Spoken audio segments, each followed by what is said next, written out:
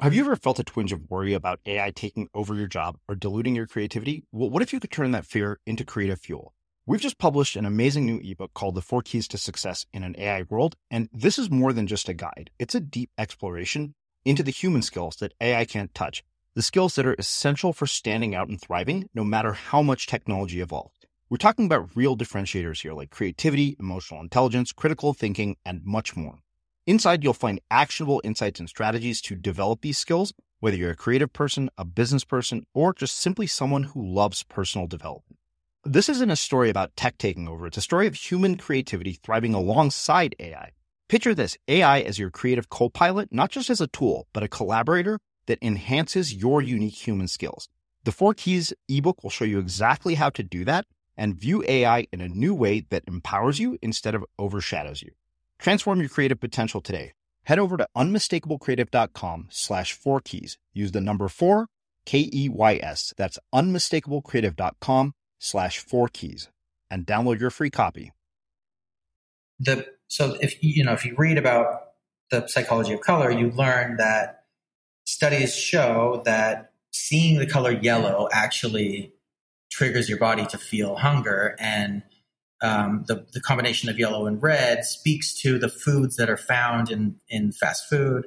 And so it's not just arbitrary, and it's not just marketing and advertising. It's the psychology behind it is that you're trying to sell a product, you're trying to make people hungry with your advertising, and you want them to buy the product. You're going to use the color that makes people feel hungry, obviously. And so that's why, when you're driving down the street and you see the yellow arches, that's why it's there. That's why it's yellow.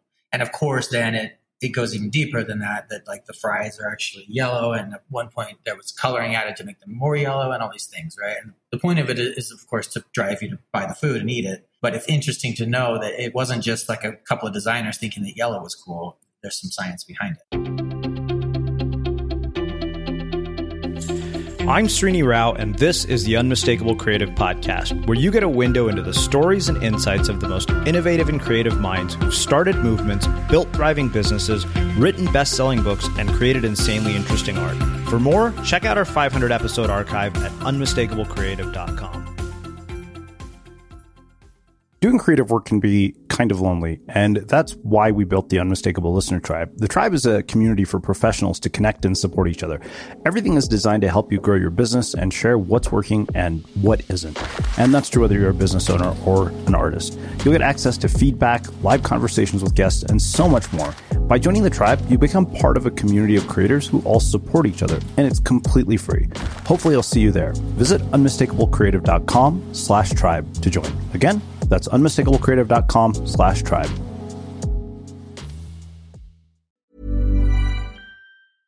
Selling a little or a lot? Shopify helps you do your thing however you cha-ching. Shopify is the global commerce platform that helps you sell at every stage of your business. From the launch your online shop stage to the first real-life store stage, all the way to the did we just hit a million orders stage. Shopify is there to help you grow. Shopify helps you turn browsers into buyers with the internet's best converting checkout. 36% better on average compared to other leading commerce platforms. Because businesses that grow, grow with Shopify. Get a $1 per month trial period at shopify.com/work. Shopify.com/work. Hiring for your small business? If you're not looking for professionals on LinkedIn, you're looking in the wrong place. That's like looking for your car keys in a fish tank. LinkedIn helps you hire professionals you can't find anywhere else, even those who aren't actively searching for a new job but might be open to the perfect role. In a given month, over 70% of LinkedIn users don't even visit other leading job sites. So start looking in the right place. With LinkedIn, you can hire professionals like a professional. Post your free job on linkedin.com/people today. Ready to pop the question? The jewelers at BlueNile.com have got sparkle down to a science with beautiful lab-grown diamonds worthy of your most brilliant moments. Their lab-grown diamonds are independently graded and guaranteed identical to natural diamonds, and they're ready to ship to your door. Go to BlueNile.com and use promo code LISTEN to get $50 off your purchase of $500 or more. That's code LISTEN at BlueNile.com for $50 off. BlueNile.com, code LISTEN. Hey, it's Ryan Reynolds, and I'm here with Keith, co-star of my upcoming film, If, only in theaters May 17th. Do you want to tell people the big news? All right, I'll do it. Sign up now and you'll get unlimited for $15 a month and 6 months of Paramount Plus Essential Plan on us. MintMobile.com/switch. Upfront payment of $45 equivalent to $15 per month. Unlimited over 40 gigabytes per month. Face lower speeds. Videos at 480p. Active Mint customers by 531.24 get 6 months of Paramount Plus Essential Plan. Auto renews after 6 months. Offer ends May 31st, 2024. Separate Paramount Plus registration required. Terms and conditions apply if rated PG. Life is full of awesome what-ifs and some not so much, like unexpected medical costs. That's why United Healthcare provides Health Protector Guard fixed indemnity insurance plans to supplement your primary plan and help manage out-of-pocket costs. Learn more at uh1.com. As creators, we're always on the move. Whether it's a live podcast event, a pop-up shop, or a workshop, we're constantly interacting with community, and that's where Tap to Pay on iPhone and Stripe comes in. Imagine this. You're at a live event, a listener loves your merch, or a participant wants to sign up for your course on the spot. With Tap to Pay on iPhone and Stripe, you can accept their payments right there and then, right from your iPhone, so there's no extra hardware or no delays. Total game changer. It's not just for creators. Any business owner can do this. It's about making transactions smoother and much more personal, growing your business in your way. We've been using Stripe for our products and courses for a long time, and now with Tap to Pay on iPhone, you can take your business to the next level too. So visit stripe.com/tapiphone to learn more. Remember, folks, with Tap to Pay on iPhone and Stripe, your business is always at your fingertips. Jason, welcome to the Unmistakable Creative. Thanks so much for taking the time to join us. Thanks for having me. I'm so happy to be here. Yeah, it is my pleasure to have you here. So I actually found out about your work by way of your publicist who sent me your book, Live Life Colorfully, which I absolutely loved because, as I was saying before we hit record here, it was kind of like a combination of a coffee table book with, insightful psychology on, how color adds to our lives. But before we get into all of that, I want to start by asking what might seem like a very odd question, and that is, do you have siblings? If so, what birth order were you, and what impact did that end up having on the choices that you've made with your life and your career? Okay, well, I love that question. I am one of 7, and I am number 2. I'm so glad I asked that question then. Right? Oh, it's such a good question for me.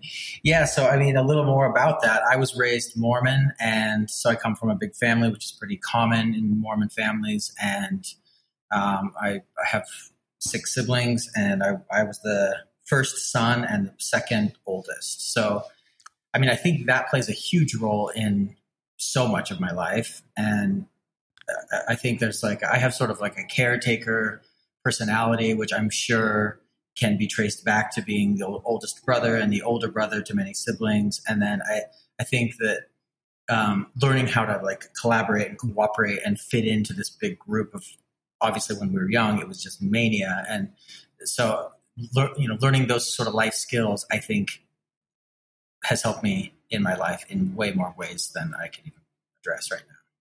Yeah, well, I want to talk about the mania in more detail. What was an average, once the 7th kid came along, what's the age gap between you and the youngest? And what is an average dinner at your family like when, all of you are at the table? Yeah, so mania.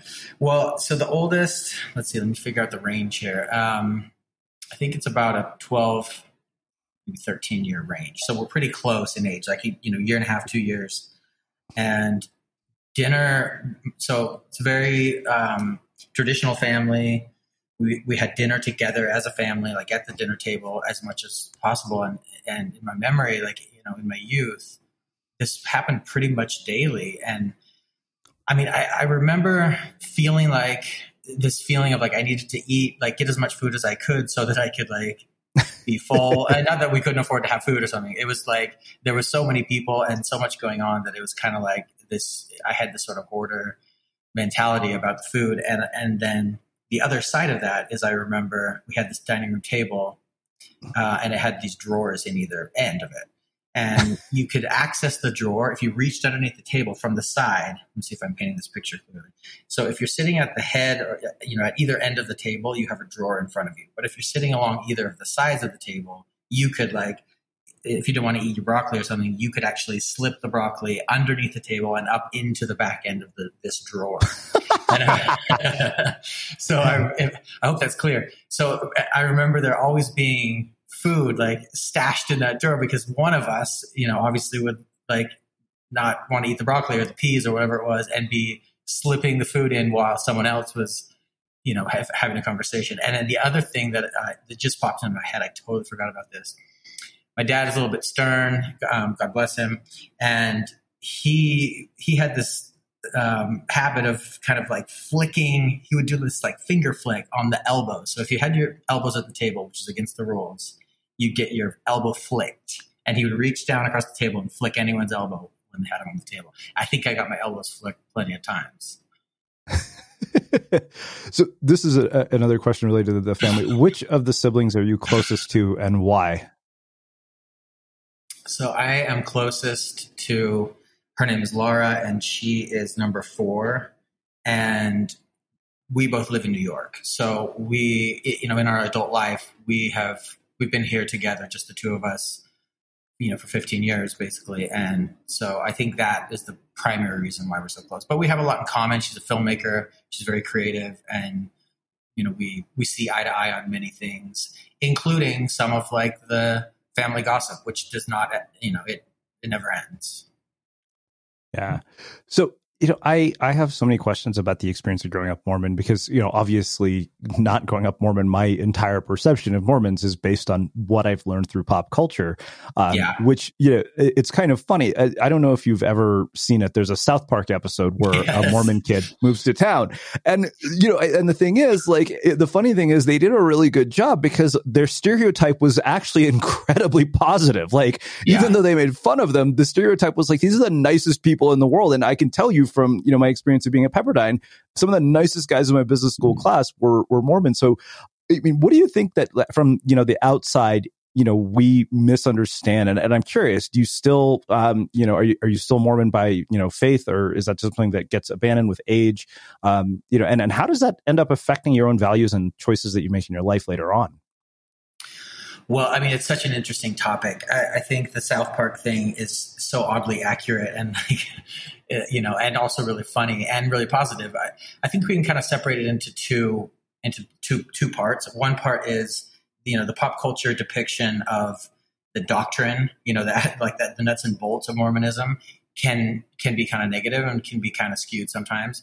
And then the pop culture, outlook on the Mormon culture is that Mormons are super nice and they walk around in pairs of 2 and like knock on your door and they're really friendly. And those things are also really, I think, pretty accurate and positive. So I think that this, this culture, let me back up to say that the doctrine and, the rules and the nuts and bolts of Mormonism are no longer a big part of my life. I've kind of walked away from it. And, but however, the culture, and some of the basic fundamental principles that are found in many religions are still a big part of my life. And they're actually a big part of my practice and my work and my artwork. And I don't think that's necessarily a deliberate thing. Like, I don't think, Mormons would say, be kind. So I'm going to do art that is about kindness. I think it's just kind of in me and it comes out when I'm working. So I wonder, when you actually no longer practice or, go to church or do any of these things, because I've seen it happen before. Like, I think the story that comes to mind, oddly enough, is one about this Mormon girl who ended up becoming a porn star. And I was like, that is so bizarre that I'm like, I need to interview this girl because I just want to hear that story. But how does it, because I know that it seems like in some cases it basically tears the family apart, whereas in others it doesn't. So, what happens to family dynamics when you say, okay, you know what, like, I'm going to maintain the values, but the doctrine is no longer going to be something that I make part of my life? Well, for me and for my family, it hasn't been a problem. And actually, there's of the whole family, the whole immediate family, there's only one person left who's really kind of practicing, and that's my oldest sister.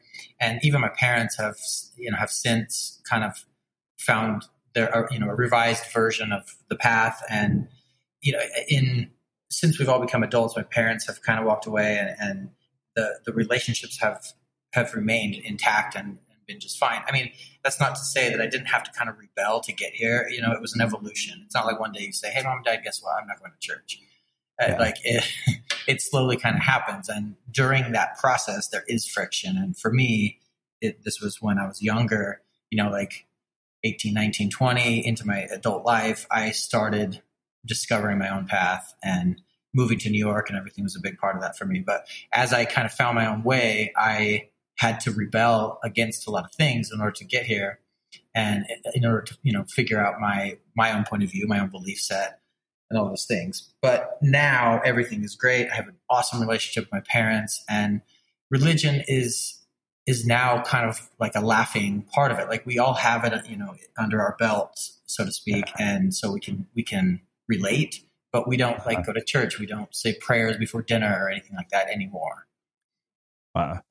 So how did the advice that your parents gave each of you about making your way in the world change with each sibling? And also, I don't know if this is the case for you, but I feel like my sister got away with murder compared to me as the older sibling. Because I feel like in an immigrant family, the first kid is the experiment, and then they fix everything that they screwed up with you on your sibling. Yes, totally. Well, I'm sorry. Ask me the question again. Yeah, I guess, two things, really, two questions, really. One is, how is the experience of, each childhood different for each of you in terms of the way, the parents were, in terms of how strict they were, in terms of, rules they enforced? Because like I was saying, my sister got away with murder, it seems like, because she was younger. And also, how did the advice they gave you about making your way in the world change? Because I know that, most parents aren't like, oh, there's nothing more I want than my son to become an artist and sign up for a life of profound uncertainty. Well, yeah, I mean, it's to your point. I think the parenting was a process that got refined by through each child. As each child came, it was probably a new set of parenting rules for them. And I kind of witnessed that as I got older. I could see that my youngest sister, for example, her life was such a cakewalk compared to mine. And I felt like my parents, especially my dad, was really hard on me, and he really pushed me and drove me and wanted me to have good grades and all these things. And I saw him approach parenting in a very different way with my especially youngest siblings. And so I think that he, speaking about my own experience with my parents, they pushed me and they wanted me to, grow up and have some stability and have a good job and raise a family and all these things. And so when I went to college, I went to BYU, which is a Mormon school, and I studied graphic design. And I always loved technology. I always loved art. And I kind of was comfortable and did well with both of them. And so to me, graphic design was the solution for my interests, but also it was the solution for, growing up and getting a job and having a stable future. Right.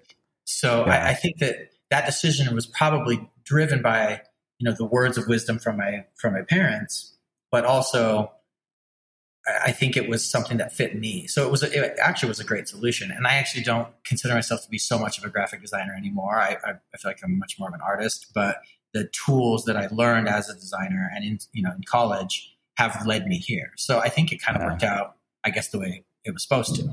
And now my parents are thrilled with what I'm doing. They love that I've kind of spun this design career into something that is so unique. And so, everything worked out really well. Well, I appreciate that, because I think that, we have this sort of follow your passion narrative that tends to lead people down a lot of bad roads that, get them nowhere. But you had this practical component to it, which makes a lot of sense. But I want to ask you about one other thing. Did you actually have to do a mission? Yeah, I did. So let's talk about that, because I'm always curious about this. One, what is the purpose of people going in the mission other than spreading the gospel? Because I feel like there's something greater there than that. It's got to be about you as a person too, right?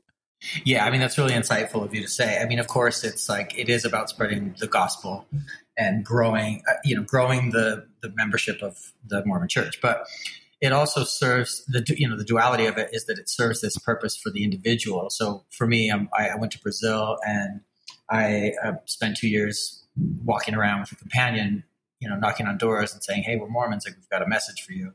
And in a way, it's like you could, this happens when you're 19 years old. So a 19-year-old kid could go to boot camp, could join the military, could go on a study abroad, could go on a Mormon mission. I think what's so beneficial about it is that it plucks you out of your environment, out of your home, out of your comfort zone, and forces you to go do something new. And on a daily basis, it takes you so far out of your comfort zone that you have to grow. So even though for me, I came back and was like, I don't know about this Mormonism thing anymore. And to be honest with you, being a missionary and having to learn enough about it to be able to teach it kind of drove me away ultimately. I think the more I learned about it, the more I started to question it. But, I came back, obviously having grown up so much and changed and evolved. And I think those 2 years, like I wouldn't trade those 2 years for anything, because I found myself in such a way that I don't think I would have if I just stayed in Salt Lake City and did what other 19-year-old kids were doing. So I have to ask, because I actually spent 6 months living in Brazil. I did a study abroad there, which to me, I'm just kind of imagining you walking around Brazil. What was one of the most sort of formative memories you have from that time there, in particular when it comes to an interaction with a person about talking to them about the gospel? Well, I remember, so when you're a Mormon missionary, if you don't know, you always have a companion. So you always are in a pair. And I remember my first companion was a Brazilian guy, and I don't even know if he spoke much English, but he didn't speak a word of English to me. And before going to Brazil, I had a crash course at the Missionary Training Center, is what it's called. And I spent 6 weeks learning the language and learning a little bit about what I was going to be teaching. So I'm with this new companion. I've been in Brazil for 2 weeks, and we're walking around talking to people, and he just wouldn't say anything. And so this wasn't like a specific memory. This was like 2 months of a memory of me just on a daily basis being thrown into the fire, by this guy. And in a way, it was great because, looking back, it was great because I really learned how to speak Portuguese quickly because I had to. Like, there was no other solution. But at the time and in my memory, it was so brutal, and I would cry myself to sleep every single night. And, we would get home and I would be exhausted because we were walking for hours a day. And here I am, pampered Salt Lake City kid. Like I had never walked anywhere, And so it was the worst couple months of my life. And also it was such a powerful couple months of my life because I really grew. I really learned to speak. And as brutal as it was, I came out of it alive. Yeah. So I wonder, what you learned about persuasion and communication from that experience, because I can't imagine that you don't experience a lot of people slamming doors in your face, because I can for sure tell you that when I've seen people come to my door, whether they're people campaigning for a presidential candidate or trying to sell me something, I'm like, yeah, thanks. Okay, I got to go. And I know because I've done door-to-door sales too. So what do you learn in terms of communication, persuasion, and because I'd imagine there are not people who are not receptive to the message, who don't want to hear what you have to say. Yeah, most people don't want to hear what you have to say. So you kind of have to learn. There are skills that you learn as a missionary, and they're very similar to the skills that one would learn if they were embarking on a door-to-door salesman kind of position or something. And it's really sales. That's what it is. You're preaching religion, but what you really are trying to do is develop trust with somebody and offer them something that they don't have and get them to buy it or take it or be interested in it. And so I learned a lot about communication. The biggest thing that we experienced with the Brazilian people was this sort of warm, welcoming, please come in and can we offer you some bread or a soda or whatever, but not a lot of interest in. Not tons of interest in Mormonism. Yeah. Or, maybe they're interested in hearing what we have to say so that they can chime in with their own Baptist, views or whatever. But no doors were slammed. Very, very rarely were we rejected. We just, we would always be invited in and we would talk, and then we would try to establish some trust, and generally speaking, people are not interested. But here and there someone is, and then you feel like you had this big triumph and they get baptized, and you put a check on the box or whatever it is. So I think that the ultimate, the takeaway is that what I learned was how to develop relationships based on trust and based on common ground. Yeah. So what actually happens when you actually convert somebody? I'm just curious, like somebody who's not been a lifelong Mormon decides, hey, you know what, this sounds good, I'm going to sign up. Because, I remember, and then the reason this comes to my mind, and it's a weird metaphor, I realize, but like I'd been watching this documentary on Scientology. And if you've ever seen the Scientology commercials on TV, like the first 2 minutes, you're looking at it, you're like, yeah, that sounds amazing. And then at the end, they say the Church of Scientology, and you're like, oh, shit. So like, what is it that gets somebody who has not been a lifelong Mormon to say, you know what, this is for me? Well, the biggest selling point in Brazil, obviously I can only speak for the region I was in, but the biggest selling point is the idea that families can be together eternally. So in the Mormon doctrine, families can be, if members of the family are all baptized and are worthy, righteous, practicing Mormons, then they can all move on to the celestial kingdom, which is the place you go afterwards, and you can all be together. And so, without diving too deep into the doctrine here, the point is you can knock on someone's door and offer them, hey, do you love your family? Oh, you do? Okay, cool. Well, listen to this. You can be with them after you die. How does that sound? And no one's going to be like, yeah, that's stupid. Everyone's like, oh yeah, that sounds great. Tell me more. So that's kind of your in. And I don't know if that is what the missionaries are doing everywhere. That's what we did. Mm-hmm. Okay. But it kind of makes sense, especially for Latin culture. I mean, for most people, that is a good sell. Yeah. Did all of your siblings have to do this? No. So it's sort of required of the men, and it's it's welcomed if the women want to do it. But and by required, I mean like you don't like physically have to do it. It's that if you don't do it, you will be shunned culturally. Right. Wow. All right. So walk me through, how you get from graphic design to art at BYU to New York and what you're doing today. Like what's been the trajectory of that? So when I was in high school, I came to visit my oldest sister who went to Juilliard. And when I got to New York, I was just like blown away. It was this magnetic experience that I felt like the city was like calling my name, like I belong here and I will do anything and everything to get here. And that just a weekend here kind of left me with that feeling. And so I went back. That was when I was a senior in high school. So then I went back to Salt Lake. Then, I had to go on a Mormon mission. And then I ended up at BYU and I was studying graphic design and all the paths were kind of pointing to New York. And graphic design at BYU was big, as part of that trajectory because the design program and the professors at BYU who teach graphic design have a lot of network and connections in New York. So I saw that as sort of a stepping stone. I knew that they would be able to help me to find employment once I got to New York, since that was my ultimate goal. And so then, and they did help, I got placed in an internship. I came to New York for a summer and I worked at this little design studio and it was like the best summer of my life, of course. And then went back and finished school and then came to New York looking for a full-time job. And I got a job with MAC Cosmetics. And the reason I got the job is because there was a couple of other guys who had gone to my same school and program who were already working at MAC. So that was kind of a shoe-in. I mean, obviously the creative director liked my work and so they wanted to hire me, but you know how it is. You often get a job because you know someone there. And so that was my story as well. And so that kind of brings me right up to like the beginning of my adult life in New York. And one of the big draws to New York for me was this feeling of freedom and liberation. And I didn't have that at all in Salt Lake City, both because of the city and the Mormon culture. And when I got to New York, I felt this, like, I can be what I want to be. I can look however I want to look. I can do what I want to do. And it's all fine. It's all great. And New York does that for me. And New York has that sort of magic.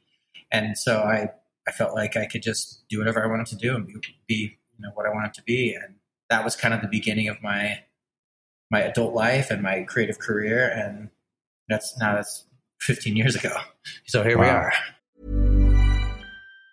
Mom deserves the best, and there's no better place to shop for Mother's Day than Whole Foods Market. They're your destination for unbeatable savings, from premium gifts to show-stopping flowers and irresistible desserts. Start by saving 33% with Prime on all body care and candles. Then get a 15-stem bunch of tulips for just $9.99 each with Prime. Round out Mom's menu with festive rosé, irresistible berry chantilly cake, and more special treats. Come celebrate Mother's Day at Whole Foods Market. Planning for your next trip? Elevate your travel style with Quince. Quince has all the jet-setting essentials you'll want for your next getaway, like European linen, premium luggage options, buttery soft Italian leather bags, and so much more. And it's all priced at 50 to 80% less than similar brands. Plus, Quince only works with factories that use safe and ethical manufacturing practices. Pack your bags with high-quality essentials you'll be wearing for vacations to come with Quince. Go to quince.com/trip for free shipping and 365-day returns. Hi, I'm Daniel, founder of Pretty Litter. Did you know cats tend to hide symptoms of sickness and pain? I learned this the hard way after losing my cat, Gingy. So I created Pretty Litter, a health monitoring litter that helps detect early signs of illness by changing colors, saving you money and potentially your cat's life. Pretty Litter is veterinarian developed, and it's the easiest way to keep tabs on your fur baby's health right at home. Go to prettylitter.com and use code ACAST for 20% off your first order and a free cat toy. Terms and conditions apply. See site for details. There's never been a faster or easier way to start your weight loss journey than with PlushCare. PlushCare accepts most insurance plans and gives you online access to board-certified physicians who can prescribe FDA-approved weight loss medications like Wegovy and Zepbound for those who qualify. Take charge of your health and speak with a board-certified physician about a weight loss plan that's right for you. Get started today at plushcare.com/weight loss. That's plushcare.com/weight loss. plushcare.com/weight loss. One size fits all seemed like a good idea for clothes. Nice dress. It's a t-shirt. Until you tried it on. Same goes for your healthcare. That's why United Healthcare offers a variety of flexible, budget-friendly coverage for medical, vision, dental, and more. So whether you're between jobs, coming off a parent's plan, or even missed open enrollment, you can find the plan that fits you best. Find out more about United Healthcare coverage at uh1.com. That's uh1.com. Hiring for your small business? If you're not looking for professionals on LinkedIn, you're looking in the wrong place. That's like looking for your car keys in a fish tank. LinkedIn helps you hire professionals you can't find anywhere else, even those who aren't actively searching for a new job but might be open to the perfect role. In a given month, over 70% of LinkedIn users don't even visit other leading job sites. So start looking in the right place. With LinkedIn, you can hire professionals like a professional. Post your free job on linkedin.com/people today. So, I always wonder about this because, something I notice with a lot of people I interview is there's a sort of, they fall into two camps. Either they find this thing very early in their life or they miss the boat on it and somehow rediscover it later. So why do you think it is that you at such a young age had the foresight to see that this is where you wanted to go and this is where you want to end up? I mean, I'm not sure why. I think going back to that feeling of liberation, that was so big for me. And I don't know that I understood it at the time. In my youth, I don't know that I felt that I could have told you that I felt restrained or caged. But looking back, that's exactly what I felt. And it was a result of the combination of the city, the place that I grew up in, my family at the time, the way that we kind of operated, the religion, all these things had kind of built this box. And to me, everyone in Salt Lake looked the same. We all dressed the same. Everyone was the same. We're all white. Like it just felt like this. I don't want to say like prison because that's so dramatic, but it didn't feel like it was the most free, liberated place.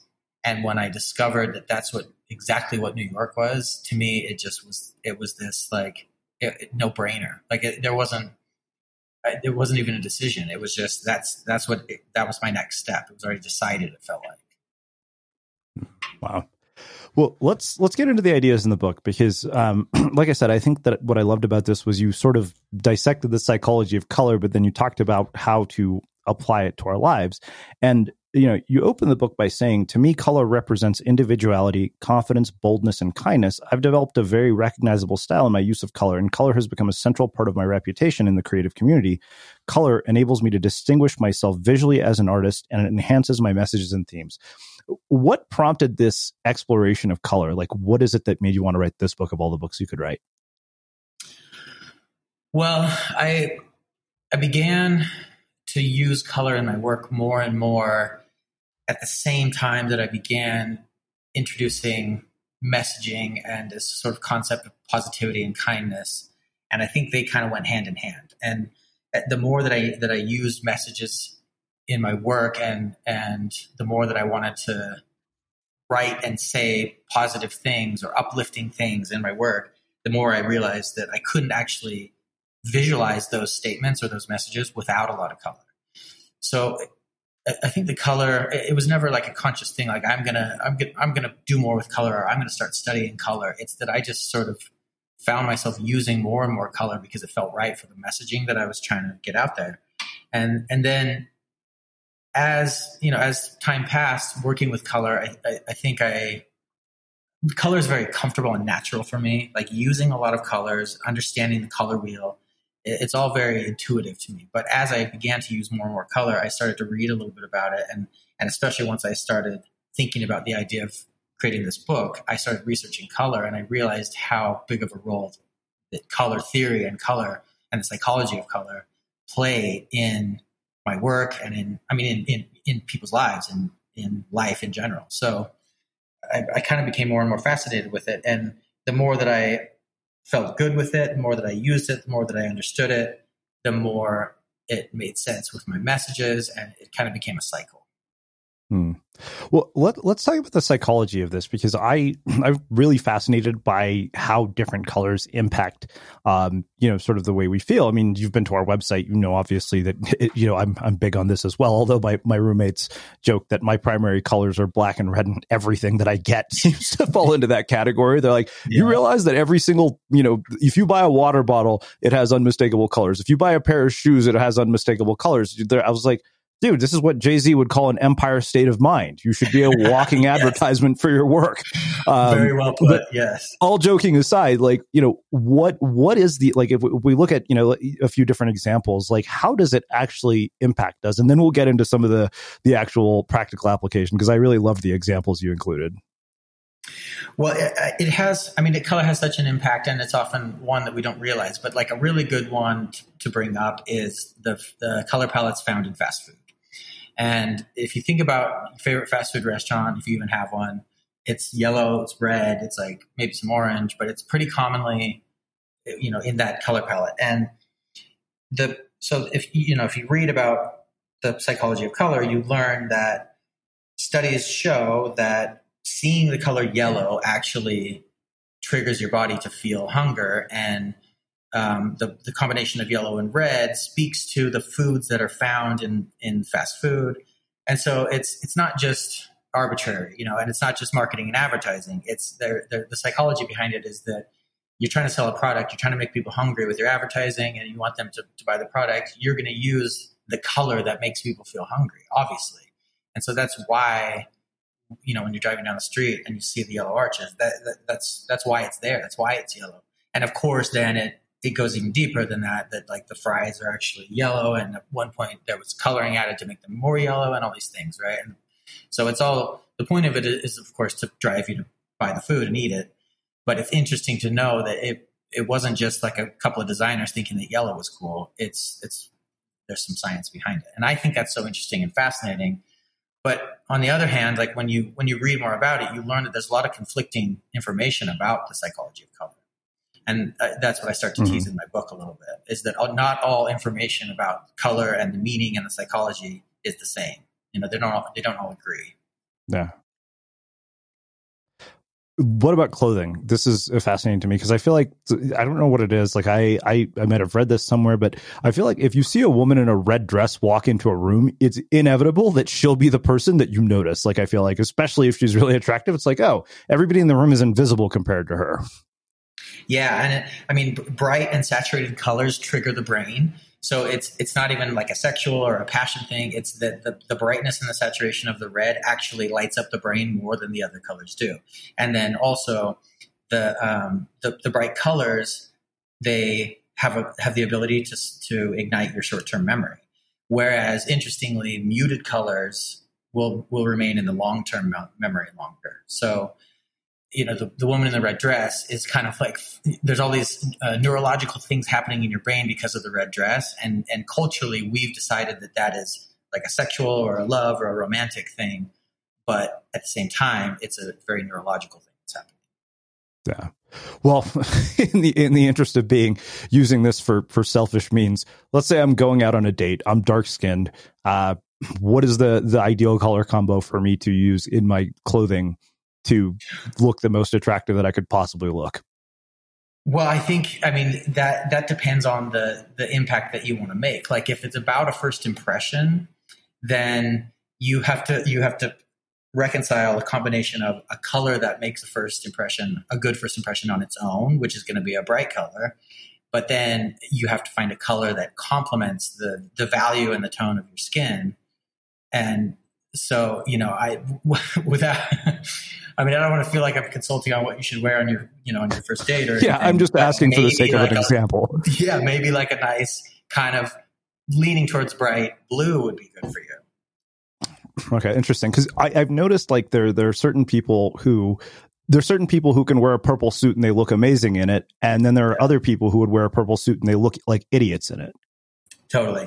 And I think that has to do a lot with your presence, your swagger, let's call it. Like, a purple suit, even if it complements your skin tone nicely, if you're not the type of personality that can convince other people that what they're seeing makes sense, then it may not work for you.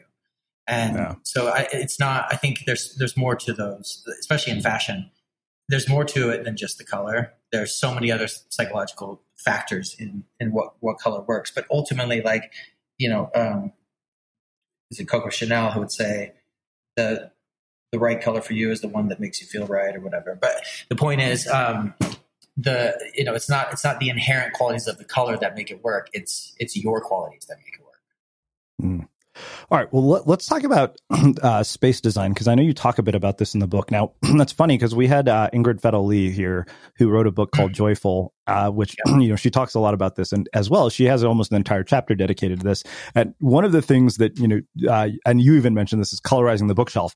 I did this. It looked amazing, and I could never find any of my damn books. It was such a pain in the ass. I was like, all right.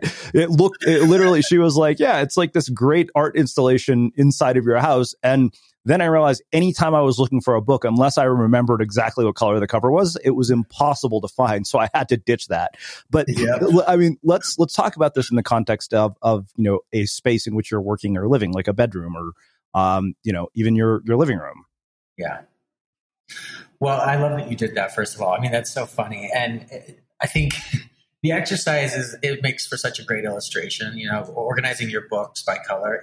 And I have my books organized by color, but let me just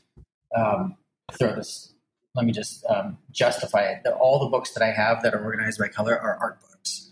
So it's a little bit different than trying to going through your library and trying to find a book where alphabetical order would make much more sense, But anyway, the color in your space. I mean, it's interesting that, like, you need to have variety, and in your stimulation, like visually, we can't just look at a white wall all day. And so introducing color into the living room or into the kitchen or any room that you're in is going to provide stimulation for your brain. And that actually is important to keeping you sane, keeping you happy, keeping your spirits up.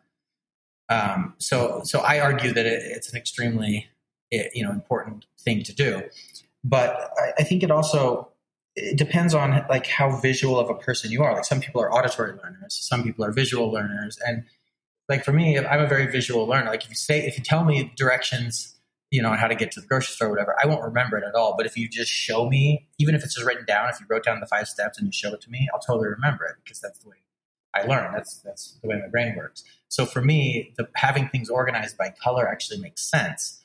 And it's funny that, like, even I organized all the apps on my phone by color. And so I have a folder for each color, and except for the main ones, I've got like messages and Instagram and everything. They're just on the first like panel of my phone. But then if you swipe, then I've got everything else by color.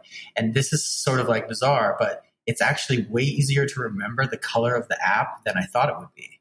And so I find myself able to like remember which one is in which, color folder category, because I can remember what the app design looks like. Mm-hmm. Yeah, I remember seeing that, thinking, I was like, oh, that looks cool. I want to do that to my phone. Now I realize how I was thinking, I was like, how do you actually do that? And then I realized, I was like, oh, simple. You basically move ones that are the same color together. Yeah. I mean, it's a pain in the ass. I'm not going to lie. Yeah.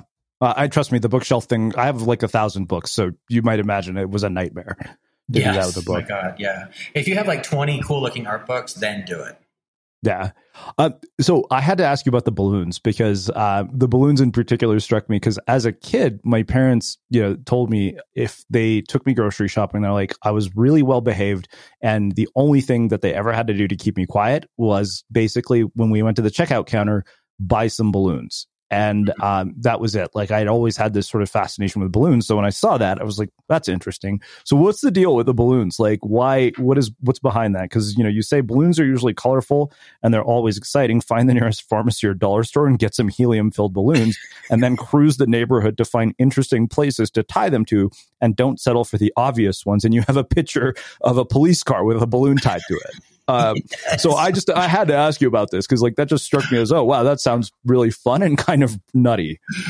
Totally. I mean, part of it, some of the pages of this book are meant to be kind of bizarre and quirky and almost silly. And I don't actually suggest that you go buy red and blue balloons and tie them to a cop car. I mean, I think that could potentially result in something you don't want to have to deal with, like I don't want to be sitting in the court, like talking to the judge. The judge is looking down at you like, well, what's up with the balloons? And you're like, well, I saw it in a book, So I don't know that that's the best thing to do, literally. But the idea is that balloons are this like childlike, fun thing from our youth that when if you're an adult and you're holding a helium balloon in your hand, you cannot help but be thrown back to some memory from when you were young. And that's where the joy lives. And it's interesting that you had Ingrid on, and from the Aesthetics of Joy, like one of my big inspirations for the book was her podcast. Listen to me, her TED Talk about joy and color, and it's interesting that she points out that one of the big sources of joy is colorful things found in multiples, and balloons fits that category perfectly. You often see balloons in multiple colors in a bunch, and it's a joyful experience, partly because of the surprise, which I love, and partly because the multiple colors and the memories and everything. So the point of that page in the book was to kind of say, like, bring back this nostalgia, bring back these great feelings from your youth by getting some helium balloons and then do something funny with them, like do something surprising with them. And that's why I drew the picture of the cop car, because I thought, like, what an interesting surprise that would be to like, especially like a parking enforcement officer. They come back to their car and there's this big like batch of helium balloons. And in my conception, it's like we're talking about like 50 balloons, like this massive like bunch of balloons just like tied to the car. And if we captured this on video and the guy comes back and he's been writing tickets, and I mean, God bless him, I'm sure he doesn't love his job half the time or whatever, right? He gets back to his car and he's like, God damn it, what happened to my car? And it's just covered in balloons. Like that video is like TikTok gold right there. You know what I mean? Yeah. Yeah, I love that. So the other thing you mentioned, you talked about this idea of painting a rock, which I thought was really fascinating, because even as I was reading this, we were about to get a coffee table, and I'm sure my roommates would go ape shit if we did this, because I was like this close to buying. I'm like, I am like, I think if we get this, maybe I'll spray paint it red. I'm sure that like, no, you're not going to spray paint the damn thing red. I was like, red with black legs. Again, walking advertisement for unmistakable. Totally. But what's the deal with the rock? Like that was kind of one of those interesting things, because and also like, what is the impact that you've noticed in your own work? Because I know I've seen photographs of your work in actual public spaces, and it's like, what impact does that have on people when they see this much color in a public space? Well, to answer the question about the rock, I mean that's a pretty standard activity for a kid. Find a rock and paint it, and a lot of the activities that I suggest in the book are related to things that I did in my youth or that kids do like in art class or whatever. And they're activities that kind of pull you away from this, like this rigid adult life that we build for ourselves. And they bring out creativity. And to me, that brings out joy. You're doing something inventive or even something different than you regularly do every day. And you're going to, that day might be a little bit better than the others, just because you broke out of your comfort zone a little bit. So the rock is just another one of those things. I happen to be kind of fascinated with with river rocks, and river rocks are so smooth and like nice to the touch, and this beautiful tactile kind of thing that you can hold. So the idea of painting a really nice, smooth rock, it sounds really glorious to me. And I love to spray paint things in general. In my studio, I have a bunch of stuff that I've just painted with gradients just because it looks cool. But anyway, that's the rock story. But the impact of having, colorful, bright colored murals and walls, I think is really massive. And I learned, the more and more that I painted murals, and I've been doing it for about 10 years now, I learned that the impact is even greater than I thought. And social media helped me to understand that. I painted murals on a street corner, and then I've been able to gauge, for lack of a better way to say it, I can gauge the performance of the mural based on how many people walk by it, take photos, tag, repost, do selfies, and so I think that the color plays a big role in that. You could do a spectacular, photorealistic portrait of, anyone, like Jay-Z on a street corner, and people who like Jay-Z will like that mural, they'll like that piece of art. And people who are impressed by the skills of being able to paint that, they'll like that. But in my experience, putting a colorful message on the street impacts a much greater audience, because the color lures them in, and then the positivity in the message resonates with them, and they take it with them. And I've found that to be true. And that's what I love. That's what I think is so magical and powerful about putting colorful things on the street like that. Yeah. So I have to ask, as somebody who struggles to even draw stick figures, and, I did this 30-day drawing project where I tried to learn how to draw. And I started with a picture of an apple and ended with a picture of Steve Jobs, ironically. Love it. But what was weird is, even though my drawing, only improved substantially, that 30 days completely shaped how we ended up branding Unmistakable Creative, because I started to see in a way I couldn't before.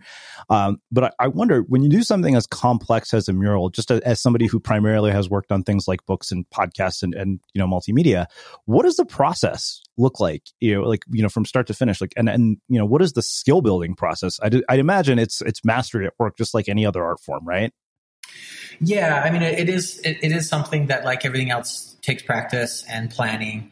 The biggest challenge in painting a mural, and especially if you're already an artist, you're already doing paintings, you already are comfortable with the tools, your biggest challenge is going to be scaling up and figuring out how to go from size A to size X or whatever is that's the challenge, and that's what takes the time and the work and the planning. And there are some techniques which can be learned and used.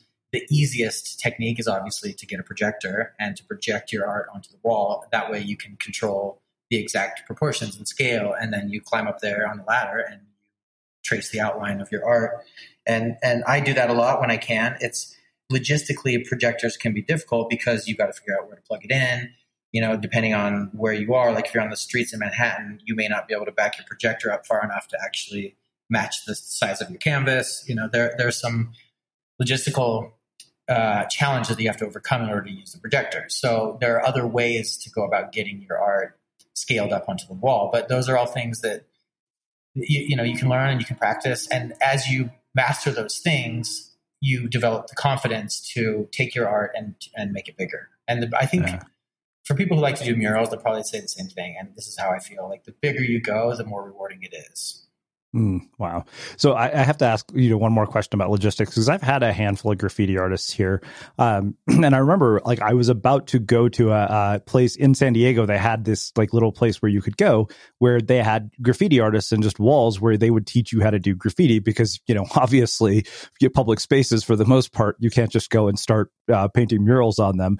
So right. I wonder, logistically, in terms of negotiating with law enforcement, all that kind of shit, how does this work? And because I know that there's some amazing graffiti art that's probably not there legally.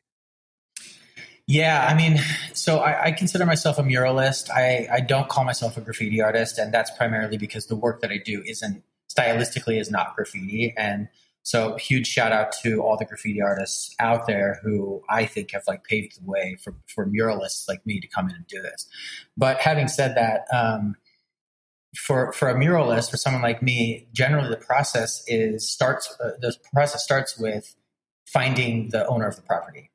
And so that can be very difficult. But in New York, and this contributes to the prevalence of street art here, you can usually paint on the property if the tenant gives you permission, because the like a ground level, bodega or a bar or a restaurant, the ground level of the building is usually part of the lease for the tenant, and it could be for signage purposes or whatever. But what that means is if you see a wall that doesn't have anything on it, just like a ugly brick wall, which there are tons of in New York, and the around the corner from that wall is a bodega, you can just walk in and be like, hey, can I speak to the manager?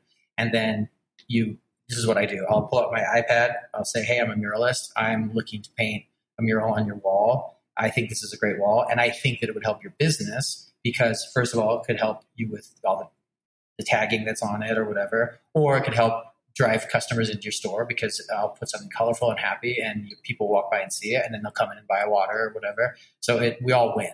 So that would be an approach to get permission to paint the wall. And usually if there's nothing on the wall or there isn't some other reason why they can't do it, they'll say yes. And that's how I go about getting my walls. But there's also people that are using murals and street art for advertising and marketing. And that's kind of where a lot of my work actually comes in. Because of my design background, I end up doing a lot of marketing work, and doing marketing and advertising is very comfortable for me. So I'm able to translate my artwork that goes onto the street into a format that serves the needs of my clients. And generally, those walls are either curated or rented for the purpose of actual advertising. Wow. It's funny. I was just thinking as you were saying that, I'm like, oh, if I ever have, a big enough company with employees where I have to be at an office every day, I'm going to have you come and paint the outside of it. Yeah, totally.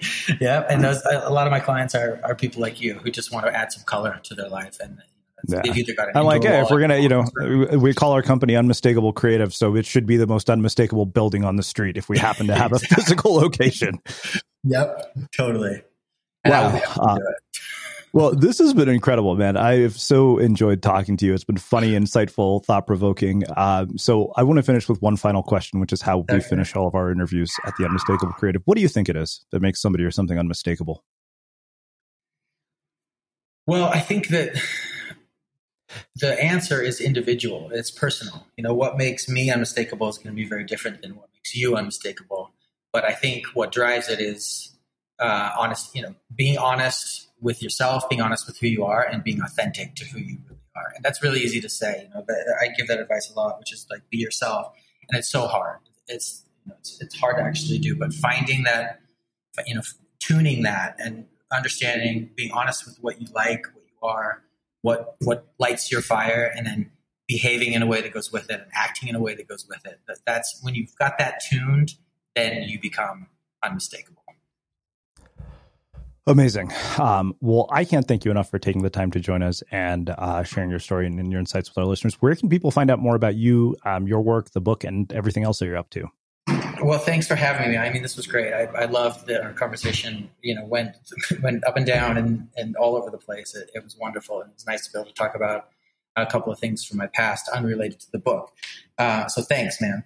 And on that note, the book can be found at livelifecolorfully.com. And I am most easily found on Instagram at Jason Naylor, JasonNaylor. Awesome. And for everybody listening, we will wrap the show with that. Thank you for listening to this episode of the Unmistakable Creative Podcast. While you were listening, were there any moments you found fascinating, inspiring, instructive, maybe even heartwarming? Can you think of anyone, a friend or a family member who would appreciate this moment? If so, take a second and share today's episode with that one person, because good ideas and messages are meant to be shared. Planning for your next trip? Elevate your travel style with Quince. Quince has all the jet-setting essentials you'll want for your next getaway, like European linen, premium luggage options, buttery soft Italian leather bags, and so much more. And is all priced at 50 to 80% less than similar brands.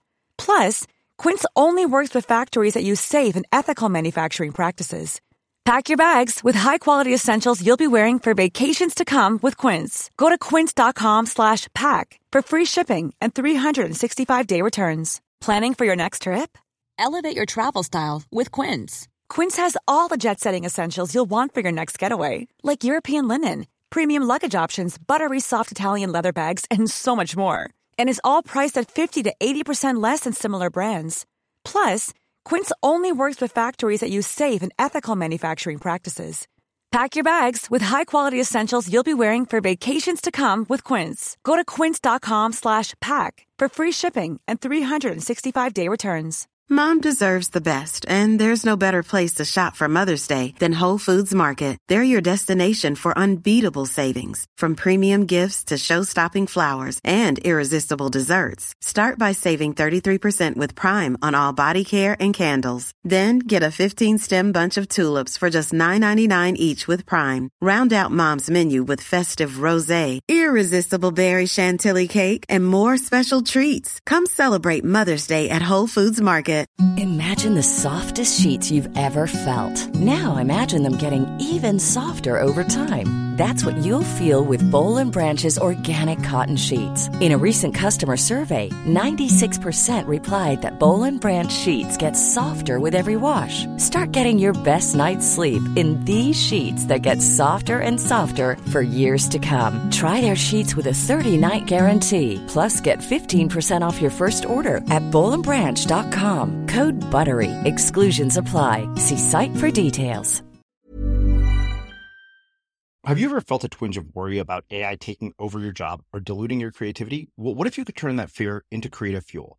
We've just published an amazing new ebook called The 4 Keys to Success in an AI World, and this is more than just a guide. It's a deep exploration into the human skills that AI can't touch, the skills that are essential for standing out and thriving no matter how much technology evolves. We're talking about real differentiators here like creativity, emotional intelligence, critical thinking, and much more. Inside, you'll find actionable insights and strategies to develop these skills, whether you're a creative person, a business person, or just simply someone who loves personal development. This isn't a story about tech taking over. It's a story of human creativity thriving alongside AI. Picture this, AI as your creative co-pilot, not just as a tool, but a collaborator that enhances your unique human skills. The 4 Keys ebook will show you exactly how to do that and view AI in a new way that empowers you instead of overshadows you. Transform your creative potential today. Head over to unmistakablecreative.com/4keys. Use the number 4, KEYS. That's unmistakablecreative.com/4keys and download your free copy.